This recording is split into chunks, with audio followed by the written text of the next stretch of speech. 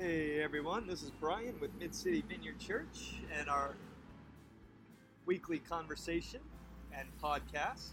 I'm sitting outside on Magazine in Jackson this afternoon, so if you hear a couple sirens and big trucks and stuff, that's what's going on here.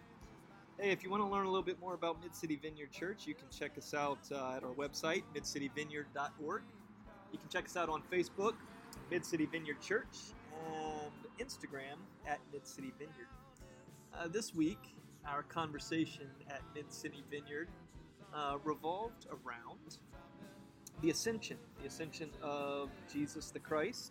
After he had been raised from the dead, 40 days later, he ascended into heaven. And so we looked at kind of what are the ramifications of that? What does it mean for us? What does it mean for the people of the world that Jesus would actually ascend? Why was that important? What was going on there? And so that's what we're going to be talking about today. Also want to let you know that in the weeks to come, we're going to be starting a new series entitled I Have Always Wondered. And this is an opportunity for anyone in our community of faith to ask questions about the Christian faith, things that maybe you've always been curious about and always wondered. And so if you have a particular question, we invite you to email it to us at midcityvineyard@gmail.com. And that series will begin in just a couple of weeks. So we're going to head on over to the conversation. Thanks for joining us, and much peace to you.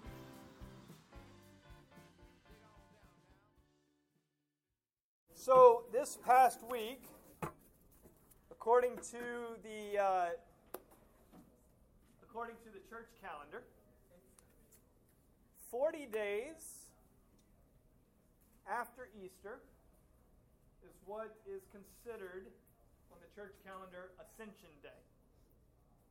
So Ascension Day actually took place on Thursday, and Ascension Day is the day historically 40 days after Easter that Jesus ascended into heaven. And then 10 days later, which will be next Sunday, is what is considered in the church the day of Pentecost. And we'll talk about it a little bit next week, but that's the day in which the disciples were waiting in the upper room. You might be familiar with the story, and they received the Holy Spirit. And there are lots of different interpretations and understandings of that, but we'll get to that next week. Today, I want to just spend a minute talking about Ascension and what might be what it might mean for us as the people of God, so to speak. In Luke chapter 24, this is the story that we are given here when it comes to the Ascension. It says that Jesus then said to them, his disciples at this time, "This is what I told you while I was still with you. Everything must be fulfilled that is written about me in the law of Moses, the prophets, and the Psalms." And then he opened their minds so they could understand the Scriptures. And he told them, "This is what was written.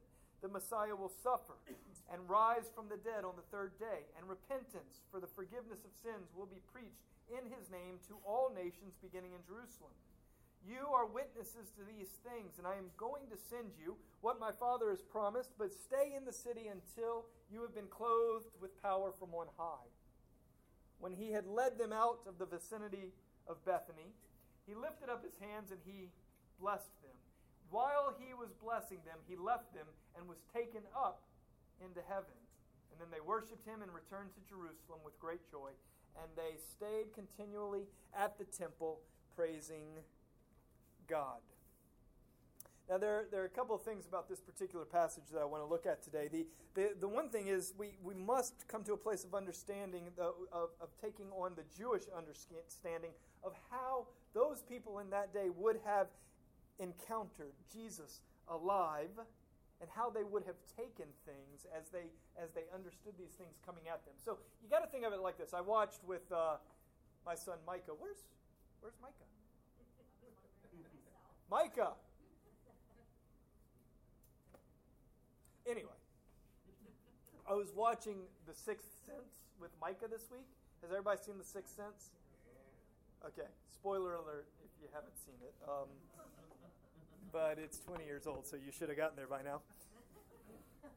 But in the movie The Sixth Sense, and it's more fun if you've done this more than once, it's fun watching that type of movie with someone who has not seen it before, as one who has seen it. Because you realize at the end of the movie, have they seen it? Are they going to see it? Girls, you're a little younger. I don't know. At the end of the movie, you realize that the main character has gone through the whole movie without realizing that he is dead. Okay, but you get to the end of the movie and you realize that the main character, Bruce Willis, is dead throughout the entire movie. But he doesn't realize that he's dead. You don't realize that he's dead. So when you watch the movie again, you're watching for all the things. But you need the end of the movie in order to really understand the whole movie. And so it was one of those movies. At the end of it, I remember seeing it in the theater, 20 years ago, thinking, oh my gosh, I've got to come back tomorrow and watch this again so I can really understand the movie. I personally find that that's what most of the Scripture is like. I find that that's what the story of Christianity is like. I find that that's what the story of Jesus is like. It's like now we're a lot of times, even today, we're looking back and we're putting together the puzzle pieces. And that's what's happening even in this moment with the disciples. You realize that Jesus says, listen, everything that happened, it had to happen because of what the law of Moses, the prophets, and the Psalms said. This is all the Old Testament Jewish scripture. The law of Moses is Genesis, Exodus, Leviticus, Numbers, and Deuteronomy. And there were things written in those hundreds and thousands of years earlier about the Messiah. The Psalms and the prophets, all these things were mentioned. And Jesus says everything that was written there had to come to pass. And then it says Jesus opened their eyes so that they could understand what was written. It's as though there was an aha moment where they realized, oh, I see. He was dead the whole time. Going back to the Sixth Sense. Now it all makes more sense. Jesus, it says, opened their eyes. And at that moment, they, for the first time perhaps in their entire lives, they realized as if Jesus truly is the Messiah, then he had to die, come back to life. It all had to play out, and now he won't stay present physically, but must ascend back to the Father. There's an interesting thing that happens at resurrection. Remember Easter, and we've talked about this. Resurrection's built into the fabric. What happens at resurrection? The entire story of creation is turned upside down on its head. Think about this.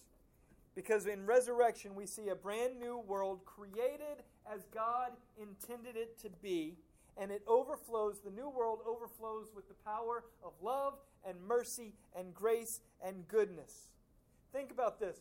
Jesus comes back from the dead, as we understand the narrative, and Jesus visits with people who he knew. But every time Jesus visits with any of those people, when he's come back from the dead and he visits with those people, they are scared, they are nervous, they are anxious, they are confused. Now, why would people be scared or nervous or anxious or confused? Because if you were to kill someone and you knew they were dead as dead could be, and then they came back and they were like, hey, I'm back. But you had been the one to murder them, what might your first thought be? You might not be able to say it out loud in church. But it'd be one of those moments where you're like, oh. Because we live in a world where if the dead person comes back to the person that killed him, there's going to be vengeance, there's going to be revenge, there's going to be... But Jesus says, hey, don't be afraid. Listen, don't be anxious. Don't, you know what? Don't worry about it. It's done. But not only that, I forgive, and I want you to take this love and this acceptance and this forgiveness, and I want you to allow it to shape your life, and I want you to, go live this way now. And you don't have to seek your own revenge. You don't have to live in a world of oppressing others. Sure, you've been oppressed, but I'm setting you free to not oppress other people in return. There's a complete reversal of things going on here. So Jesus comes back from the dead, and he says, don't be afraid. Don't be anxious. Don't worry. Instead, he says to the disciples, You have understood now. There's a thing that has happened. You've seen my life. You've seen how I live. You've seen me die. You've seen me come back from the dead. You've been witnesses to this raising up of sorts. And now, I want you to be witnesses of this. And it says that Jesus then held out his hands. Well, he blessed them. Most of the time, blessings go like that. And it says, as he is blessing the disciples, he ascends into heaven, vanishes into heaven. There's so much weirdness here.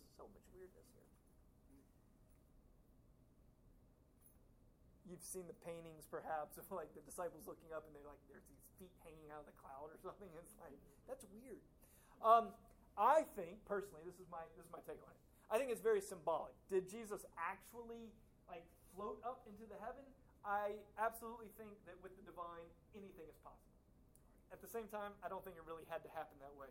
I think that what's going on here, there are a couple things. First off, you have to understand that in ancient Roman time, once Julius Caesar had died, there were paintings and there were images of Julius Caesar actually ascending upward into the heavenly place, and then his son Caesar was known then as a son of God, because Julius Caesar there were images of him ascending into the heavens to take his place as a god. And this was written in Jewish Roman culture. So this would have been Luke's way of directly saying that Caesar is not Lord, Jesus is Lord. So there's all kinds of things that work into these types of narratives. The other idea here, though, is that I would say to you that Jesus very easily could have just walked, and kind of moved into another dimension of sorts, because Jewish understanding of heaven and hell, or not heaven and hell, heaven and earth, Jewish understanding of heaven and earth is that there is a very thin separation, to the point that here we are on earth and there is, this stuff sounds so Twilight Zone, but I think I get it. But there's literally a dimension, there's a space, there's a place where the divine is, and it's not far off. It's not like millions of miles in outer space where we got to take rockets and shuttles, but God is here. And when all is said and done, the typical Jewish understanding and Christian understanding is that there will be a marriage of heaven and earth, a complete marriage of heaven and earth. There's not like this separation kind of thing. So that's why we believe that God is literally and actually present here today. We don't have to go off some far place. And Jesus was showing this, that in his new resurrected type of body, that Jesus is able to live in both dimensions, is the best way I can think to describe it, without any problem there, going back and forth. The idea here is that Jesus says, though, listen, you've seen me alive, you've seen me dead, you've seen me alive again. You are witnesses to this. This is not just you've witnessed it with your eyes, so now go and tell people. This is so much different. This is you've witnessed it in your life, in your mind, in your soul, in your heart. You're not just eyewitnesses, but you're living witnesses, meaning that you yourselves, he's saying to his disciples, you have experienced now this type of love, this type of acceptance, this type of mercy, this type of grace, this type of forgiveness. Like, you're witnesses of it.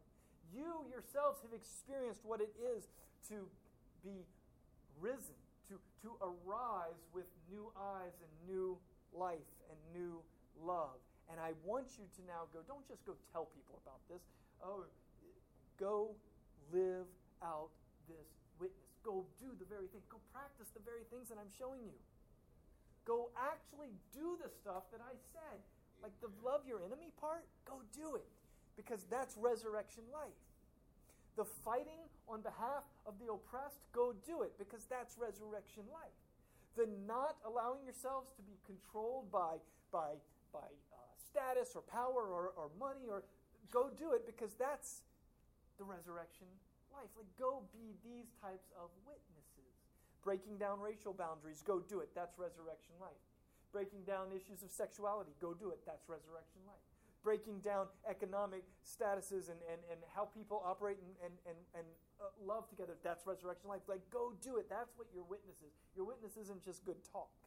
Good talk doesn't change anything or anybody. And so he's saying, look, there's a change in your reality. And what happens when Jesus ascends to heaven, again, take that story for how you want. If you want to believe that Jesus literally ascended into heaven, go for it. If you want to believe that he walked off and just disappeared forever, go for it. And if you want to believe something else, go for it. Here's the main idea here, is that Jesus was physically on the earth, and then he wasn't at some point. And the idea is that Jesus was taking this is where we get from Scripture, Jesus was taking his rightful place as the one who conquers death, as the one who conquers unforgiveness, as the one who conquers hate, as the one who conquers darkness. He's taking his rightful place as the ruler of the world.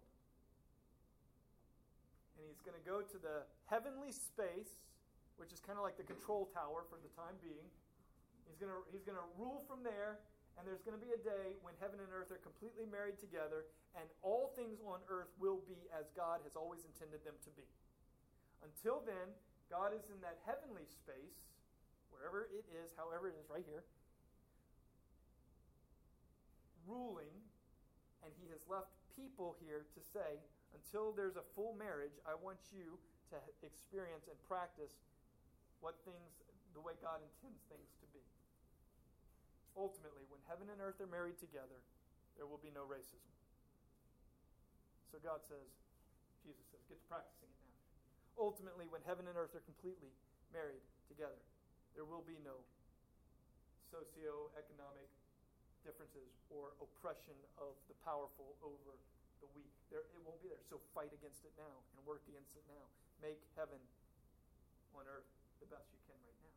That's why we pray the prayer, on earth as it is in heaven. He says, get busy. But Jesus is the ruler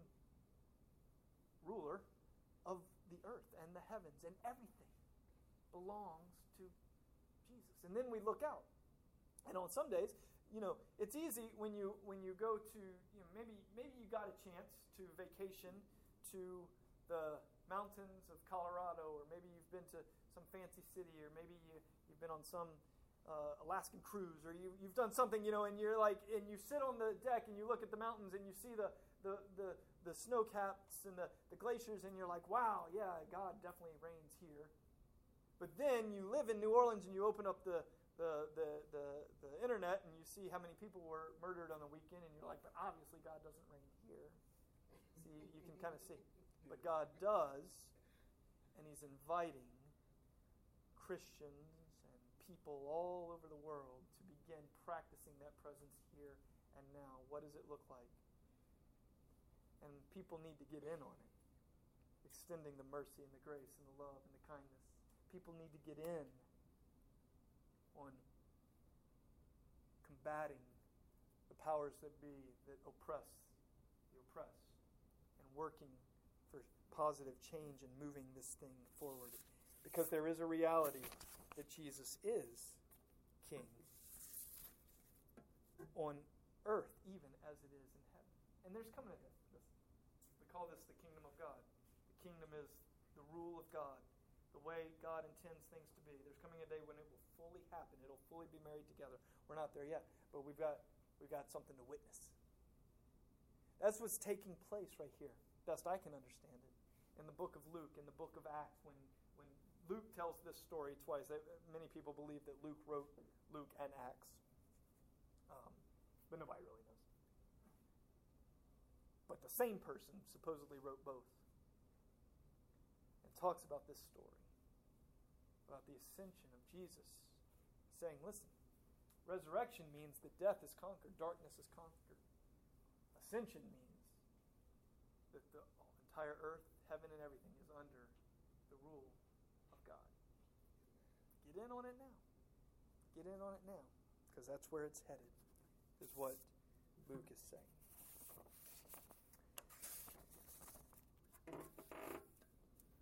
So my question is, and it really is my question, is as a faith community, like how do we get in on it? I mean, how do we get in on it?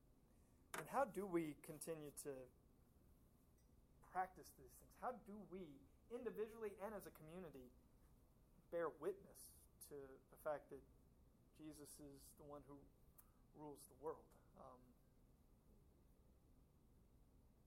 Okay, Lionel, you started. It was written. They saw Jesus rise to heaven. Yeah. He had holes in his hand and his feet, walking on the beach, and he rose to heaven. It was written. It is written.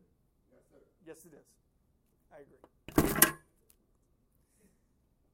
So what do you, I don't know, I mean, in all seriousness, maybe it's much bigger conversation. Maybe it's like we need to sit over dinner and figure some of this stuff out. But what does it look like for us to really not just talk about it?